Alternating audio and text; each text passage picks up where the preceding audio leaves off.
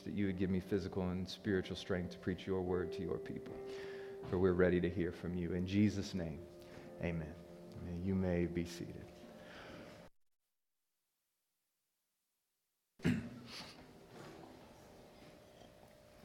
I'm going to give you a little disclaimer here at the front end. I don't have any points for you. They're going to be on the screen. I tried to throw some together, and then the computer wasn't working, and we figured maybe that was the Lord saying, nah, don't try to force these ones. I'm a big advocate of manuscripting your sermons, right? So if you looked at my notes, it's almost verbatim what I'm going to say. Now, I get a little excited every once in a while. Some things get added in that weren't there originally. And I have a full manuscript in front of me. But we're going to build this plane as we fly it this morning, as we look at this text and think about this idea of a better joy. You know, one of the great joys of being a pastor, at least for me, is being able to officiate weddings. There are actually quite a few of you in this room whose wedding I have had the privilege of officiating. I like weddings. Part of the reasons I like weddings is because they're simply a time of celebration and joy. That's what they are. It's a tremendous joy to watch as two people covenant together to spend the rest of their lives as a husband and a wife. And the best weddings, okay, you can write this down, are the weddings that know how to party. Those are the best ways. We joke, but if you've been around New Breed folks, you know it's true. There isn't really quite a party like a New Breed party when it comes to a wedding. That was the amen, if ever there was one. We like to celebrate as a church, and that's a good thing. But for anyone who's ever been married, you know that a lot of planning has to go into your wedding. There's a lot of preparation on the front end to enjoy that celebration. But what that also means is that there is the potential with so much planning for something to go wrong. When I do weddings, one of the things I typically tell every couple, it's always at the end of the rehearsal dinner. So you do the rehearsal dinner the night before. Some of you might remember this if I did your wedding. I always tell the bride and the groom, I pull them aside. It's the last thing I say before we head home, get ready for the wedding the next day. I say, at this point, we have planned everything that we can plan. That doesn't mean everything will go according to plan. But at this point, the one thing I need you to do, this is what I tell them, I need you to enjoy this moment and celebrate what's happening. And as I was thinking about this text and what occurs during this wedding in John 2, it quite naturally reminded me of my wedding. Not everything went according to plan at my wedding. We planned, or should I say Aaliyah planned, and I argued, but she planned.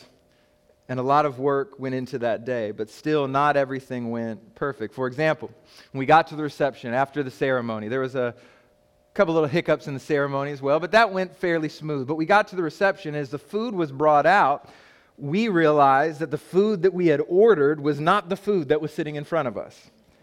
Now, no one really noticed this but us. I mean, there was food for everyone. Some of y'all were there. If you've been around for a while, right, Carlos and D, y'all had some food. There was food at the wedding. You probably didn't know, but it wasn't the food that we ordered. And I remember telling Aaliyah, I said, listen, it could have been worse because we could have had no food at all. At least they brought something.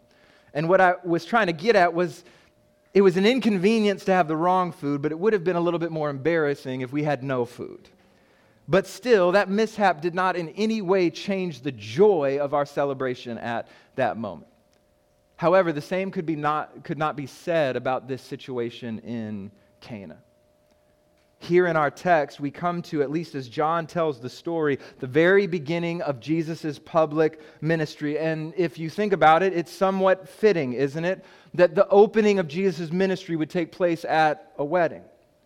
You have to think of the significance of a wedding in terms of God's interaction with His people throughout the ages. You see, one of the pictures that God has used with His people and with the covenant that He has made, He uses the picture of a marriage.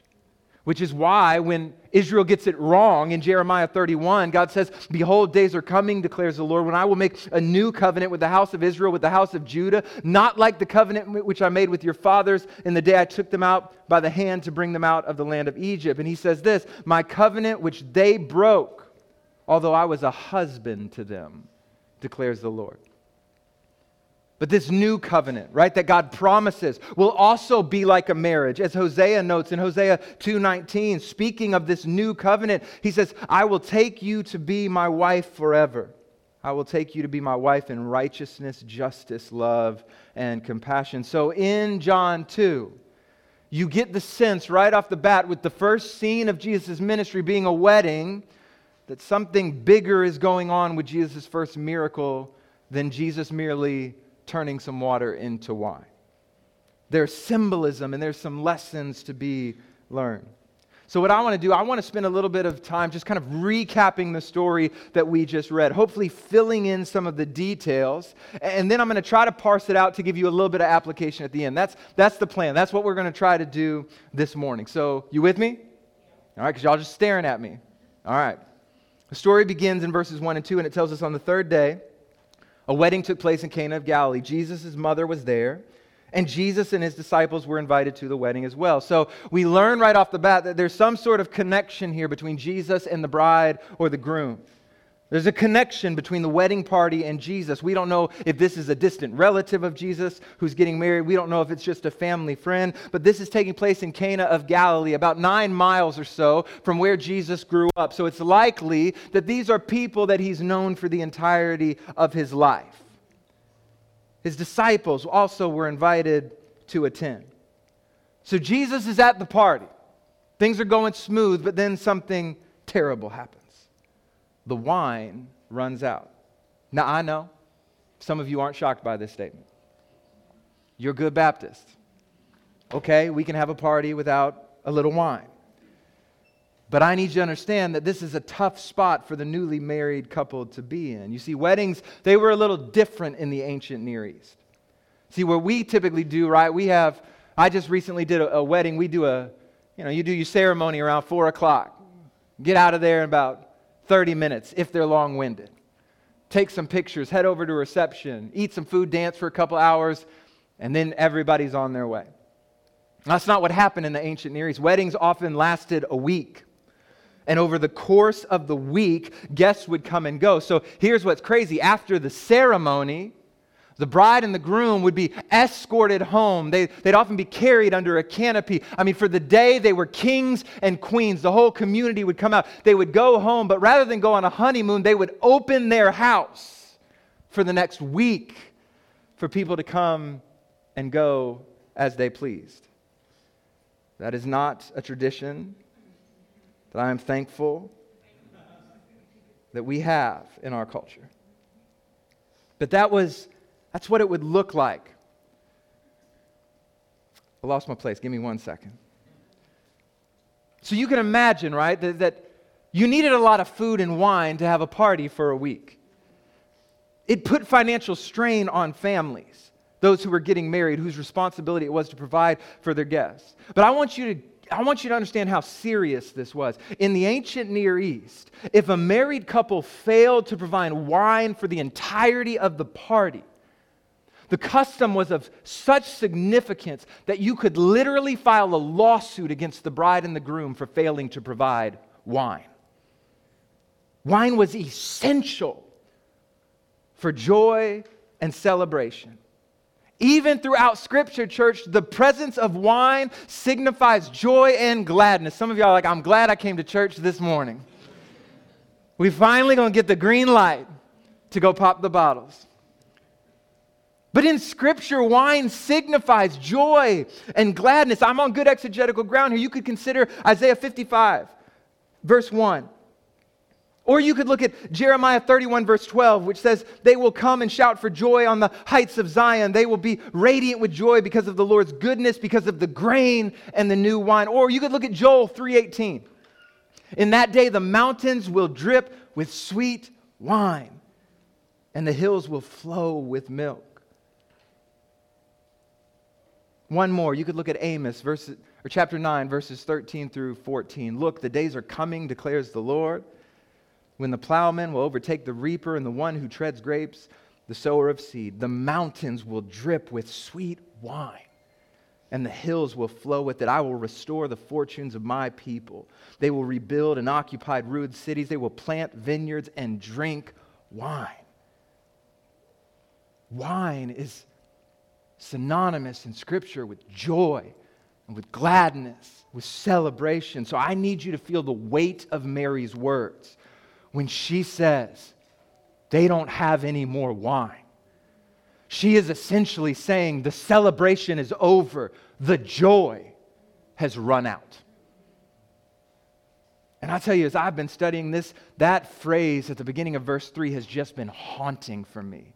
When the wine ran out.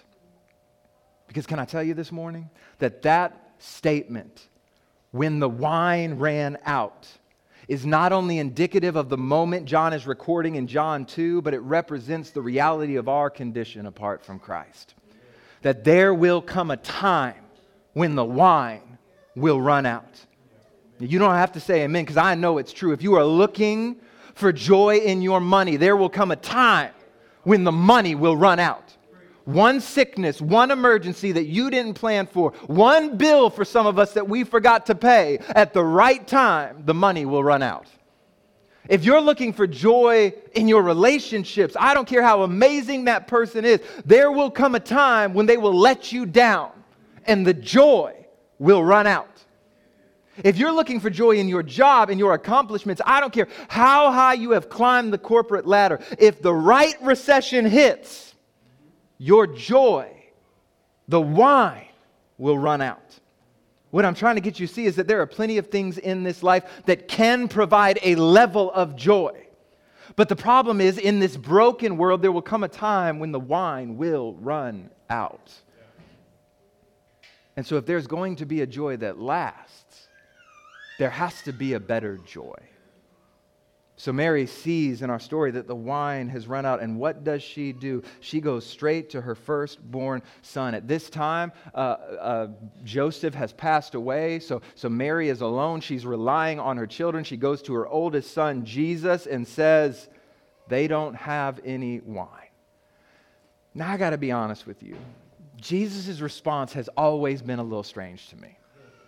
Now, I'll look a little bit more at it in a minute. Let me just tell you what he says. He says, what has this concern of yours to do with me, woman? And he says, my hour has not yet come. Now, I do want to mention this on the front end. There is no indication that Jesus referring to his mother as woman is disrespectful. I know that wouldn't fly today.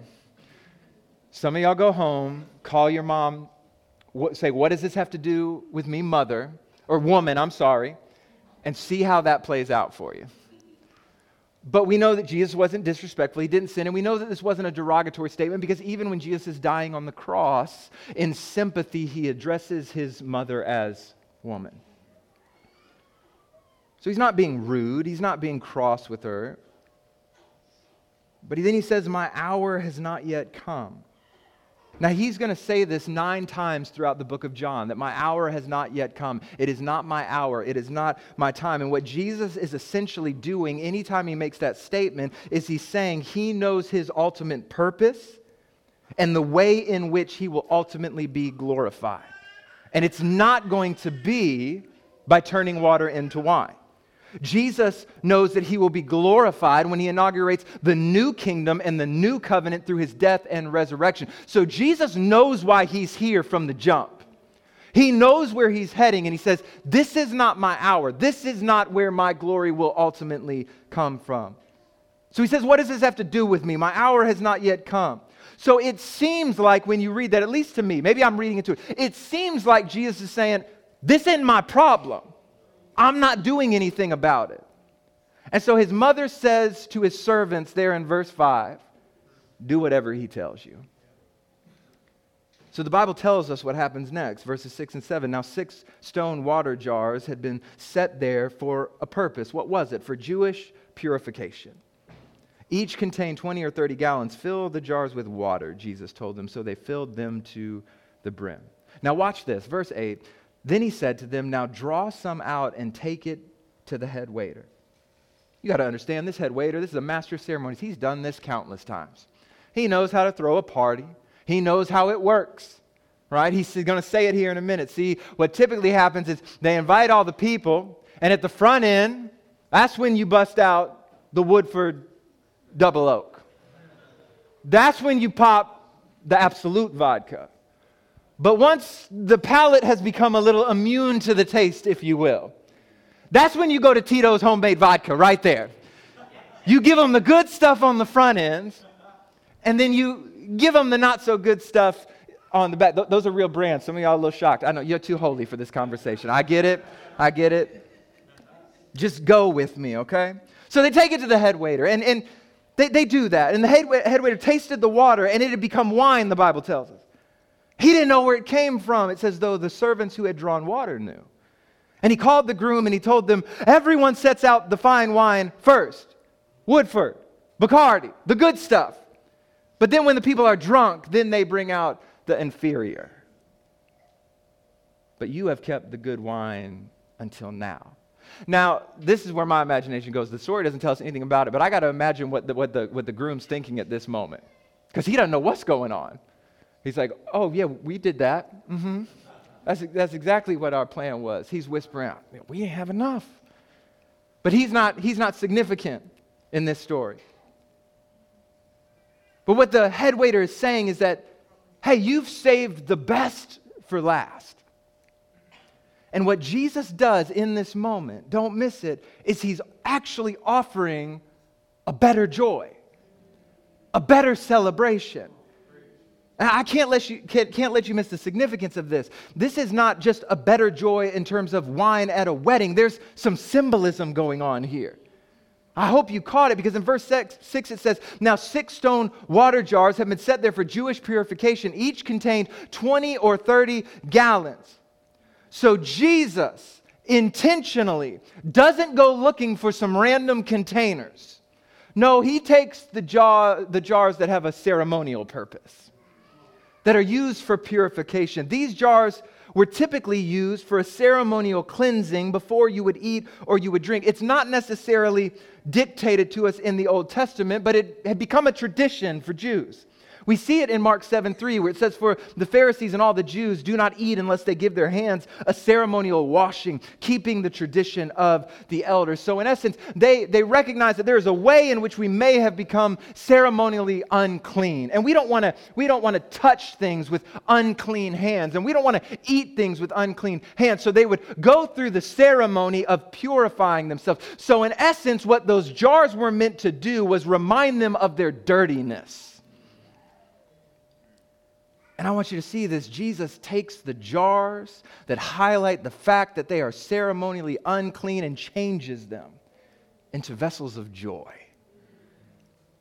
But see, even more than that, John tells us they're filled to the brim. So they hold about 20 or 30 gallons of liquid. So Jesus just doesn't give them a little joy. He doesn't just give them some joy. He fills them to the brim with joy. It's almost as if this is a physical picture of what John says about Jesus, what we looked at in John chapter 1. Indeed, we have all received grace upon grace from his fullness. See, through this miracle, through this provision of joy, John tells us in verse 11, Jesus did this, the first of his signs, in Cana of Galilee, and he revealed his glory, and his disciples believed in him. The reason I walk through that, what I'm trying to get you to see, is that in this story, what Jesus is communicating is that he provides a better joy. That Jesus can take your insufficiencies and provide a better joy. That Jesus can take your shame and provide a better joy. Jesus can take your inadequacies and provide a better joy. The question we have to answer this morning is, how in the world do we experience this better joy? Now I want to show you 3 things in the text that give us, I think, some insight into how it is we experience this joy. So that was my introduction, okay? I'm trying to move a little quicker here. How is it that you and I can experience this better joy? And I think we learned some lessons from some of the minor players in the story. So let me give you these lessons, show you the players, and hopefully encourage you with how you can experience in your own life this better joy that Jesus provides. The first lesson actually comes from the bride and groom themselves. Here it is. If you want to experience a better joy, you have to actually invite Jesus into your story. You have to actually invite Jesus into your story. That's what we learned there in verse 2. Jesus had to actually be invited to the wedding in the first place. If he doesn't show up, they're stuck in shame. If he doesn't show up, the wine runs out and there's nothing to fill it with. Here's what I'm trying to get you to see. Some of us never experience the better joy that comes with Jesus because we haven't actually invited him into our story. We haven't invited him into our situation. I remember an instance, this was quite long ago, so before I was married, where there was a group of guys, there's about 4 of us. We were really, really good friends, and every Tuesday morning we would get up super early before work, and we would go to Waffle House to have Bible study, because nothing says relying on the sufficiency of Scripture like trying to talk about the Bible after you ate some of those hash browns, okay? But we would do it every Tuesday. We did it for years. And there was one particular meeting that came the weekend after one of our buddies' birthday. I remember it. He was the only one in our group who was married at the time. So as we gathered, we were kind of excited for him, right? Like we're asking, like, hey, man, we know it was your birthday over the weekend. You know, your wife said you were doing some stuff. How was your birthday? Did you have a good weekend? And we were a little surprised because he looked extremely disheartened at that question. He seemed a little down about it. And he said, no, it was good. It's a true story. He said it was a good weekend. He said, we had a good little get-together, but I got to be honest with you guys. I was a little disappointed because I really hoped that you all would be there. You're my closest friends. Now, I'll be honest, we were all a little confused. We did the whole like kind of side eye, like looking at one another, but not trying to let him know that we're looking at one of us. And then one of our buddies finally said, hey, man, like we would have loved to celebrate with you. Nobody invited us to the celebration. Apparently, he thought his wife was inviting us, and his wife thought that he was inviting us. And so no one invited us, so we just assumed they were doing a little family get-together, and they had a whole party, and his closest friends weren't there. And we said, hey, man, we would have celebrated. We would have brought joy to that moment and had a great time, but you actually had to invite us to the party. And what I'm trying to say is that there's a joy that is available in Christ. There is a joy that is greater than any other joy, but the only way you experience that is by actually inviting Jesus into your story. And if you want to know what that looks like, the Bible helps us out. Listen, I'm not just talking about for those who may be here that don't know Jesus. Yes, if you want that joy, you got to invite him into your story. You have to see his sufficient work of dying on the cross and raising from the dead and paying the debt that you owe, placing your faith in him, trusting in him through repentance. Absolutely, this is for you. But I'm talking to you who are believers. Some of you aren't experiencing the better joy because you're not actually inviting Jesus into your story. The Bible tells us, though, that there is a joy that is available. I mean, think about it. What are the fruits of the Spirit?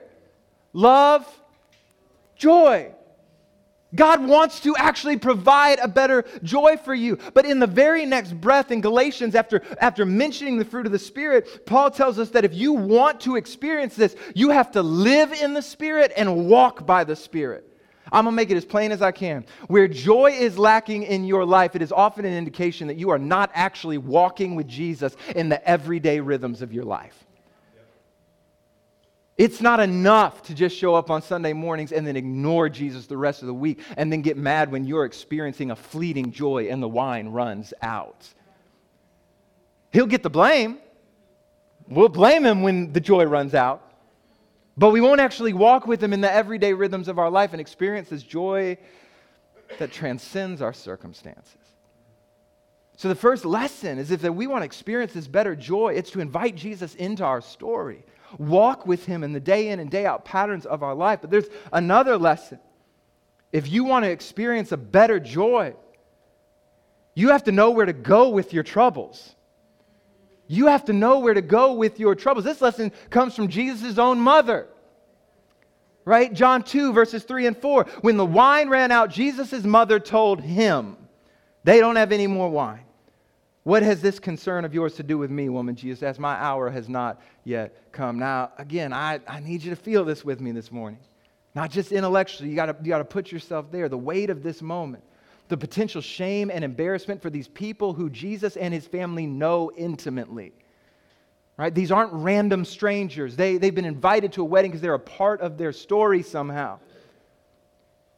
Potential shame, embarrassment, the decline in social status, potential lawsuits because the wine ran out. Now somehow Mary learns of this trouble. We don't know how.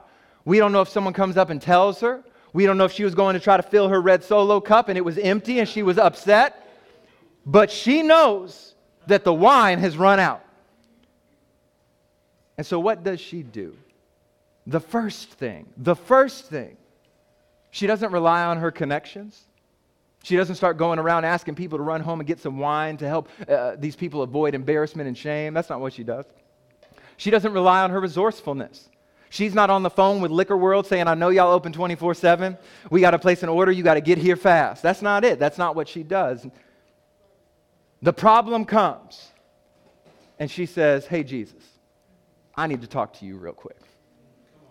Her first response is to turn to Jesus. Now, again, this is the difficult part because Jesus' response is not what you would expect. I've always wrestled with this response. At least it's not what I would expect.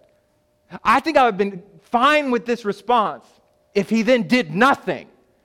He says, hey, this isn't my problem. And chapter 2 comes to an end. But that's not what happens. He says, what does this have to do with me? He's saying, this isn't my wedding. This isn't on me. Nobody asked me to contribute any wine. But there's a level of faith in Mary's response that I don't want you to miss. It's seen when she speaks to the servant. She doesn't argue with Jesus. She doesn't say, come on, I know who your daddy really is. You can do this. No, she just looks at the servant and says, hey, do whatever he tells you to do. And she seems to walk away. But I love this. Mary does not know what Jesus is going to do, but she leaves the problem in the hands of the one she knows can do anything. Church, I'm telling you, if I had time to preach it like I feel it, I'd say something like this. There are going to come some times in your life when the problems are so big that they threaten to rob you of all your joy. There are going to come some diagnoses that you aren't going to be able to medicate yourself out of. There are going to come some loss that no amount of money can replace. There are going to come some valleys that you won't have the strength to climb out of. There are going to come some moments when the night seems so dark that you're not sure if you'll ever see the sun shine again. And when those moments come, we got to learn how to leave our burdens in the hands of the one who can do anything. Anything. I don't know. I don't know how to fully understand. I'm just being honest with you, this interaction with Mary and Jesus. I mean, I've got theories, I've got speculations, but it's still an awkward interaction to me. But this is the best I've got. I have to believe that Jesus was serious when he said, what does this have to do with me? I think he intended to do nothing. But yet he acts. And this is the best I got. And listen, I believe in a sovereign God who works all things according to his will. We can chop it up about higher theology later. I believe that. I believe that God will accomplish all of his plans. I think he knows every outcome. I think that God is sovereign. But I am also convinced that there are just some things that Jesus doesn't intend to do, but he will do if you'll ask him.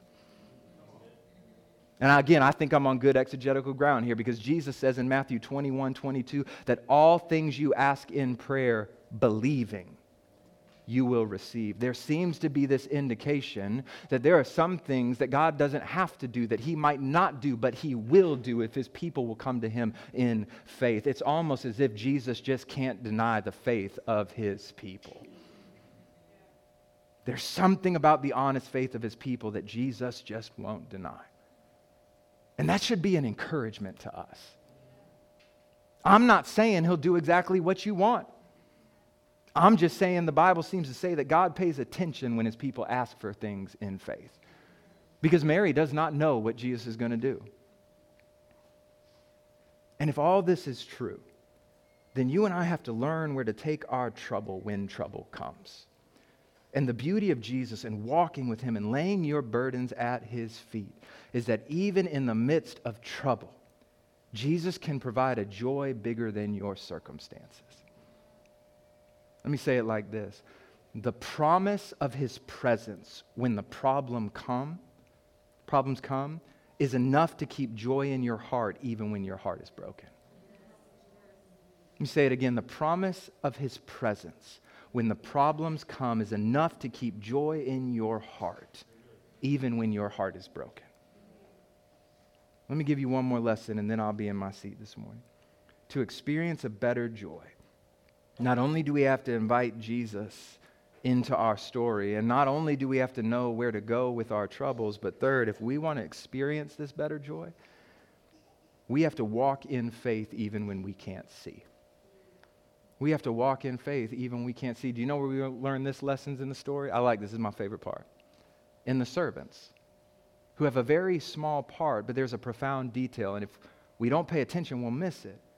I think it's one of the most amazing details in the story, other than the whole like turning water into wine. That's pretty spectacular. But so Mary tells the servants to do whatever Jesus says. And Jesus tells them to fill the purification jars. Now, verse 8, then he said to them, now draw some out and take it to the head waiter. Pay close attention to these words, okay? And they did. And when the head waiter tasted the water after it had become wine, he did not know where it came from, though the servants who had drawn the water knew. I'd never picked up on this before. I wasn't smart enough to see it this week. Commentators are just smarter than me. I thank God for smart men and women who write books. But I want you to pay attention to this. When the head waiter tastes the water, it's already become wine. Now, we don't know when it turned into wine. The Bible doesn't tell us exactly when the water changes to wine. But there's an interesting line there at the end of verse 9 that I tried to hit. It says that though the servants who had drawn the water knew. I'm telling you, I'll preach it if y'all let me. Okay, here it comes. The indication from the text is that Jesus said, fill the jars with water, and the servants drew water. But when the head waiter tasted, it was wine. So when they drew it out, it was still water, which means they were walking to the head waiter with water, and the joy hadn't come yet, but they were walking like it was already there. Church, I'm trying to tell you that sometimes when joy seems impossible, it is the walking in faith that will allow us to experience the joys that we are longing for. I mean, Proverbs 10:28 says, the hope of righteousness brings joy. Not even the realization of righteousness. The hope of it can bring joy. And sometimes the best we got is to hope that if Jesus said it, He'll do it, and that hope is enough to produce a better joy. Sometimes when joy seems distant, we have to trust that God will not fail. We walk in faith, believing that our faith will be sight. When sorrow seems to be all around us, we have to trust that God is working to produce a joy in us that transcends our circumstances. I like the way that David says it in Psalm 30, that sorrow may last for the night, but joy comes in the morning. And sometimes when it seems like there is no joy, we have to walk with Jesus in faith, believing that He is producing in us what the Apostle Peter calls an inexpressible joy filled with glory. We have to believe that God will not fail. I love that picture. They drew water. But they're walking like the joy's already there. They're walking like the wine's already there. They don't know what Jesus is going to do. Can you imagine their face? I mean, can you put yourself there? They're like, this is embarrassing. Oh. First, He takes our purification jars. We needed those. And now I got to hand water to this head waiter. And the head waiter tastes it. And his response is, you saved the best till last? I mean, you thought the husband felt some kind of way. Yeah, we did. Yeah, we knew it the whole time. But they knew where they drew the water from. They knew who had turned the water into wine. Church, we have to believe sometimes that God will not fail. Now listen, I know. Some of you might be thinking, Michael, one, this isn't your most cohesive sermon. That's fine, I'll own that. But you might be thinking, I don't know, man. I don't know if Jesus will do it for me. I mean, let's be honest. It's one thing to read a story of Jesus turning water into wine and be like, that was great for them, but how in the world can you promise me that He will do this for me? Well, I'm glad that you asked that question, because once again, you gave me my ending. Here it is. When you go back to the beginning of the chapter, John says, on the third day. On the third day. That statement makes no sense in the chronology of this book. It makes no sense. On the third day of what? Go read before it. On the third day of what? Or you just talked about the 4 days you were with John the Baptist, now you've traveled, and then there's just this random on the third day. It makes no chronological sense unless John is not concerned about what has happened, but what will happen. The statement makes no sense if you take it at face value, Because he never says a third day from what. But John isn't concerned about that because he's trying to tell you a bigger story about Jesus. He just wants you to see, I'm going to give it to you plain. He wants you to see that Jesus worked a miracle on the third day. And what I'm trying to tell you is that this might have been Jesus' first miracle on a third day, but it wouldn't be his last miracle on a third day, because on this third day, Jesus turned a couple's social sorrow into celebration. But there's coming another third day when Jesus will turn the world's spiritual sorrow into celebration. I know it's true because that's the reason Jesus came. He is the Word made flesh. He is the radiance of the glory of God. And when the world was in spiritual sorrow, Jesus showed up. He lived the perfect life that you and I should live, and yet he died in our place as a criminal. They put nails in his hands. They put nails in his feet. They put a spear in his side and a crown of thorns on his head. They crucified him on a hill called Calvary, and he died that Friday afternoon. They put him in a borrowed tomb. And he stayed in that tomb on Friday. And he stayed in that tomb on Saturday. But then on the third day, early Sunday morning, he rose from the dead.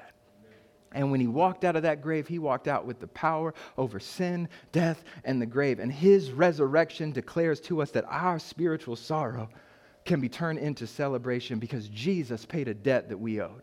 And if our debt is paid, then you and I have a better joy. We have a better joy than the stuff this world can offer us. We have a stronger joy than the sorrows this world throws at us. In Christ, the words of Psalm 4 ring true, that you have put more joy in my heart than they have when their grain and their wine abounds. Jesus offers a better joy. Let's pray together. Heavenly Father, God, thank you that you are a God who will show up in the midst of our shame and our embarrassment, in the midst of our insufficiencies and inadequacies. And God, not only will you show up, but you can turn that sorrow into celebration. God, and we thank you that you have always been faithful to us. And so, Lord, I pray that you would give us grace, God, to invite you into our stories. Not just on Sunday mornings, but that we would walk with you and love you in the everyday rhythms of our life and find that you can indeed produce a joy that is not dependent on circumstances. God, I pray that we will know where to turn to first when troubles come, believing that you will respond to your people when they come in faith.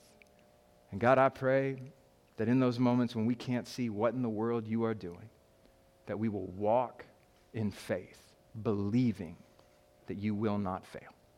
It's in Jesus' name we pray. Amen.